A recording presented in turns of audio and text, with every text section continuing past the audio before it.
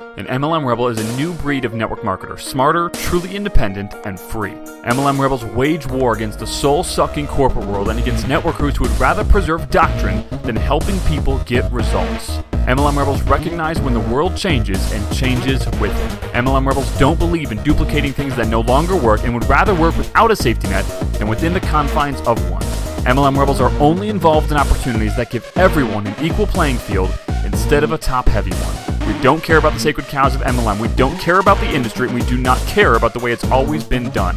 We care about people following their gut. We care about people being able to quit their jobs now. We care about people being with their family instead of their boss every day. We care about people being with their family instead of their team all day. We care about people living free. We believe a truly free networker has multiple streams of income. We believe a truly free networker's creativity isn't shackled by their company's contract. We believe a truly free network marketer actually knows how to market and that they run their business like a real business. MLM Rebels prioritize faith, family, business, sacrifice sacred cows, build their own empires, never rebel against each other, and change the world. MLM Rebels know they are not confined by doctrine, not stifled by the past, and know they are one business away. My name is Zach Spear, and welcome to MLM Rebels. Hey, what's going on, guys? Zach here. Hope you're having an amazing day. I want to talk to you for a few minutes about what I believe is the most vital piece of success in marketing and network marketing, really all the way across the board, okay? So I'm going to get right to it and give you a few different examples. So here's the bottom line. Don't break focus. Now, let me explain. Now, that sounds very simple to you. People like us love creativity. We love to try new things. We have, pretty much all of us have shiny object syndrome in some capacity. I'll give you an example. Like for me, I love to flip cars. Not really to make a whole lot of money doing it. I just like to drive nice cars, and I like to not lose money doing it. So I just will dive into that world, right? That world kind of leads into other types of flipping stuff, like just flipping crap, like not like crap, but like, a lot of the car flipping community, one guy has popularized, kind of cycling through exotic cars. And so he also cycles through exotic watches. And so I've kind of dove into that world too. And again, I've not made any money doing it, but I just enjoy flipping through this stuff and enjoying these nice things. But now this also leads to I like learning about real estate and learning about Bitcoin and learning about all these different things. Now, in the marketing world, this translates to learning about new funnel types, trying new funnels. In the network marketing world, it leads to trying new companies, changing the strategies, things like this. Here is what I want to get to, all right? If you're not at $100,000 a month, stop changing what you're doing. All right, just bottom lined it.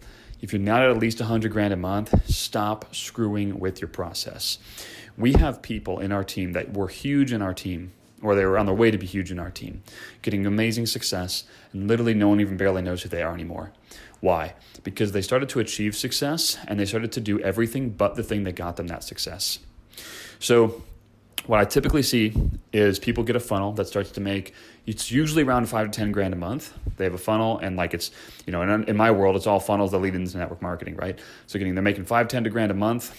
They get into building a team, right? And they start changing stuff. They start launching new funnels, new ad sources, all these different things. And what they do is they squander what they had. And those people that I'm referencing are literally worse off today than they were then. They haven't grown, and they've been replaced by people that are willing to focus. Conversely, we've got closers in our team or in our organization, Rebels, right? We've got closers and Rebels. And we have people that will start screwing with the script that they got their initial success with, or their success with. Some of them months of success, even year of success. And sometimes people that even with that much success will start screwing with the script. They'll start screwing with the follow-up sequences. They'll start screwing with what got them that success in the first place. And their success then leaves, and they wonder what it is, and they blame everything else besides themselves. Think about Henry Ford for a second, one of the most successful business owners of all time. When he first started now obviously Ford has lots of models now, but when they started the business, he had one model, one color.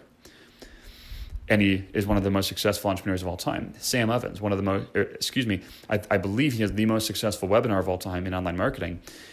He has spent 10 years optimizing that one webinar. I believe, as far as I know, it's all on one traffic source as well. He is hyper-focused and he dominates everyone that tries to come against him because they can't win. Because most of them are splitting their efforts too thin. They're trying to be on Facebook, on YouTube, on Instagram, on all these different things. Meanwhile, he is just steady as she goes, one thing. So here's a litmus test, okay? When you're first starting out, you're going to have to work hard no matter what you do, all right? Because you're not good at this yet. That's okay. You just got to suck less every single day until you suck so less that you're good. But you want to get to a point where when you launch something, within a few tries of launching that thing, you're getting a profit, like a 1.5 to 2x profit, right? Return on ad spend, return on investment, whatever. So if you put $1 in, you want at least $2 out without a ton of crazy effort. Now, again, in the beginning, you have to put a lot of effort into everything, all right? So don't think you're not. But you want to be able to do that, get a 1.5 to 2x return without a ton of crazy effort. That's going to tell you that if you do put a lot of crazy effort into that and keep optimizing it, you can scale it and get a massive return, all right? If you have to do all these crazy ninja things, like psycho retargeting stuff, super duper whiz bang funnels, and you're literally barely breaking even or making just a little bit of money, that whole system, funnel, offer, process is not good, okay? So abandon it. Get rid of it.